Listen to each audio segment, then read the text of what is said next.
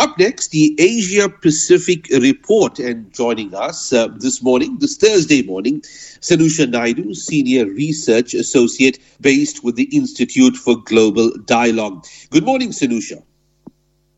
Good morning. And thank you for joining us, Sanusha. Sanusha, Philippines overtaking Malaysia and Vietnam to become the fastest growing economy in Southeast Asia. I think back in the day that these Near East countries would be referred to as the tiger economies, including Malaysia, Indonesia. It seems that Philippines has done pretty well in the post-Duterte years, and they've overtaken these economic regional powerhouses in the name of Malaysia and Vietnam. Yeah, these were really, Southeast Asia was always seen as a kind of model for economic development and economic policy making by institutions like the World Bank.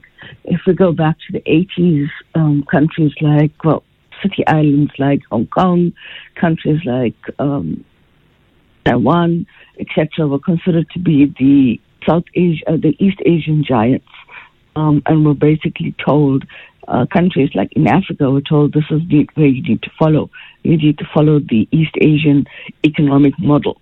And these were called Asian giants in many ways. So the story the fact of the matter is with Philippines now being kind of touted as to become the fastest growing economy in Southeast Asia actually fits the bill in terms of where Southeast Asia is in the context of its own economic trajectory.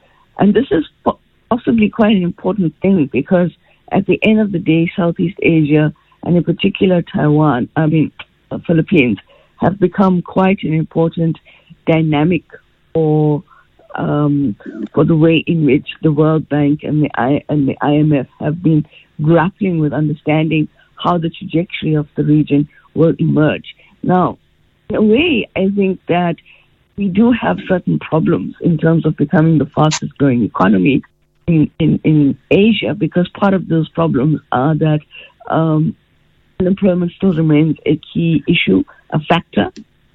The question of stability is another issue that becomes a factor. And of course, the challenge is that this is happening at the back or in the context of what's going on in China. China's economy hasn't really been performing well. The unemployment stats that have come out recently, as well as in terms of younger people not finding jobs, hasn't been a good sign for the economy.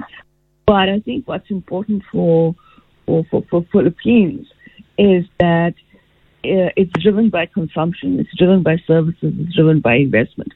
And I think these are key issues that, again, go back to the question around it's an export-led growth model as well. And by overtaking Vietnam and overtaking Malaysia, I think what we're seeing in terms of the national development economic plan of the country is that this will help to position Philippines in the region. The challenge, I think, is we mustn't get too excited by these statistics. Stats are only as important in terms of kind of development takes place with regard to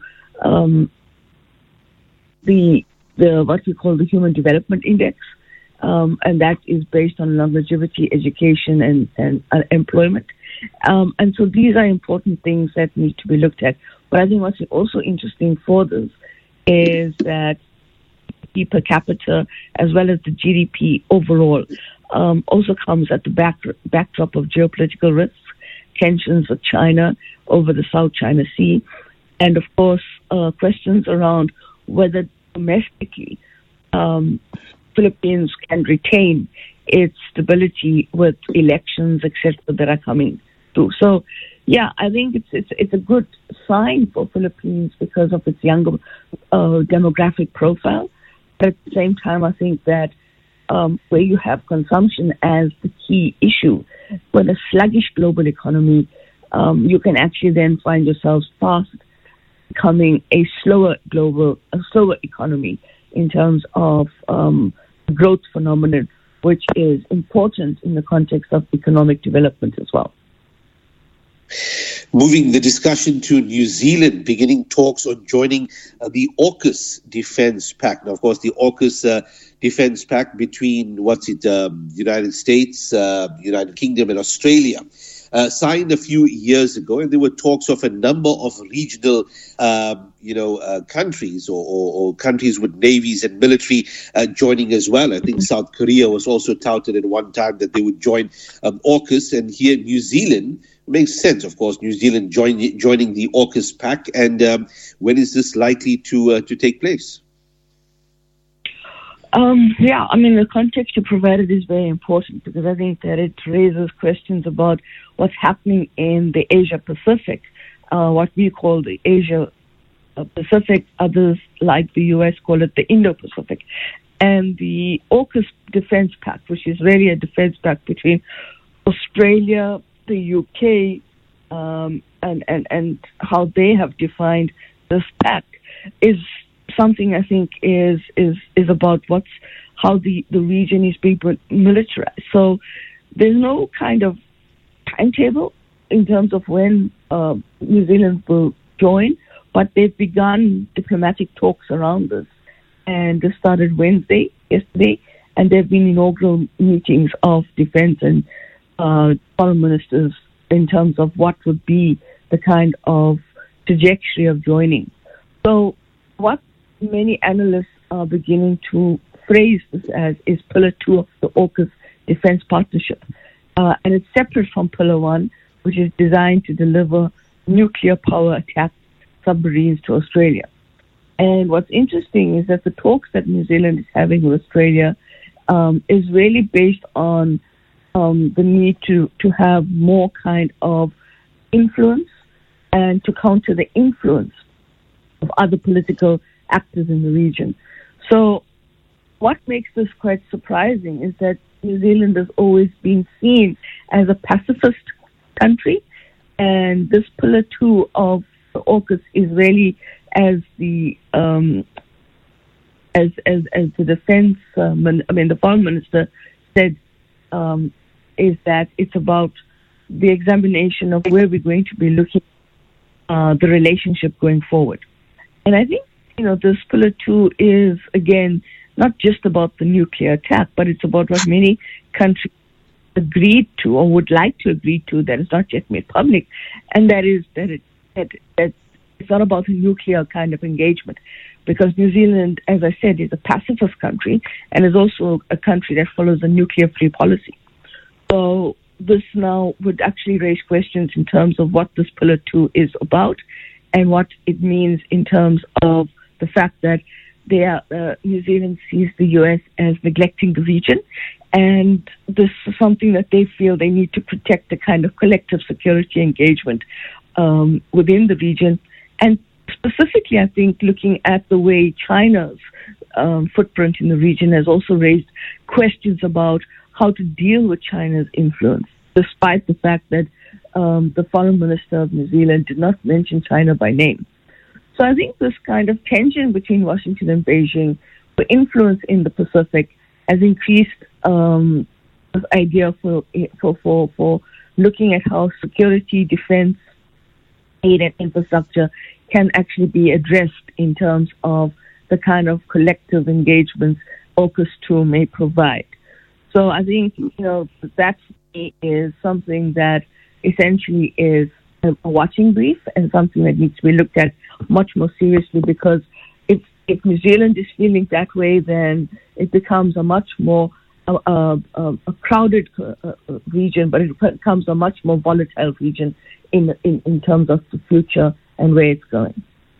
Sanusha, finally, butter chicken wars heating up. I think this is out of Delhi, but of course the legal battle will probably be maybe global for that matter. One group claiming that they are the so-called inventors, wouldn't call it inventors, maybe commercializers of the butter chicken the recipe, and the others disagreeing. What's the latest on the butter chicken wars coming out of the subcontinent? Yeah, you're right. It's basically two New Delhi restaurants, both claiming that they have a premium in terms of who invented butter chicken, and not just bragging rights about how the butter chicken tastes and who has the better butter chicken recipe or butter chicken curry. But it's now at the High Court in Delhi. And I think that in itself tells you this is the latest. Being at the High Court in Delhi makes it now a kind of legal battle in terms of intellectual property rights, which is quite fascinating. And I think these butter chicken dishes that come out of one of the restaurants is said to be contributing heavily to tandoori cuisine. So the legal battle is really around two restaurants, as I mentioned, and both restaurants are essentially saying that they are the ones that actually created the kind of butter chicken gravy in a way that makes it much more innovative. It makes it much more palatable. That has created a kind of a spur in terms of interest, and they want to actually claim that as their bragging rights as well. It's a bizarre case, if I may be as bold as that.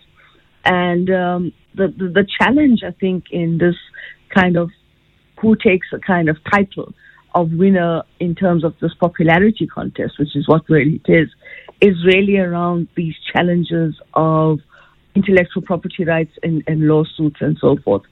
Because it also means that it creates an interest, particularly amongst people like readers who are reading this story and who may visit Delhi to essentially go to either of the restaurants, depending what the outcome of the legal battle is, and to actually see what is the whole story about, and whether or not this kind of, who has the better butter chicken curry or the butter chicken cuisine is really in terms of being right. So this is not necessarily a precedented case. The Delhi High Court had to actually also rule another battle between two family members over a tandoor kebab.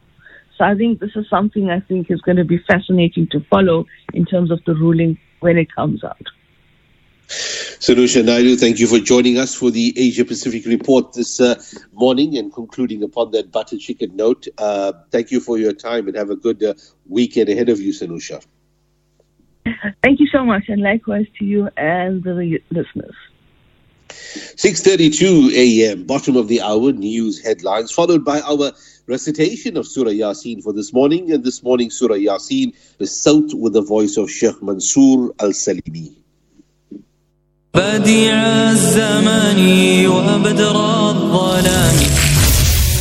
Sabahu Muslim is proudly sponsored by Shiraz Auto, agents for Mercedes-Benz cars and Mercedes-Benz vans. Call us on 011 2131100 or visit our website at shirazauto.co.za. News headlines. A blitz of what's current on Radio Islam International.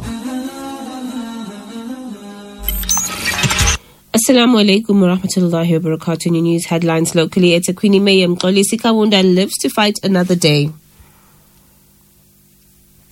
And just let the mayor sit down and relax, not exercising Section 52 of the MFMA, which stipulates clearly that his job is to ensure that he supervises city manager, and city manager then must supervise his staff.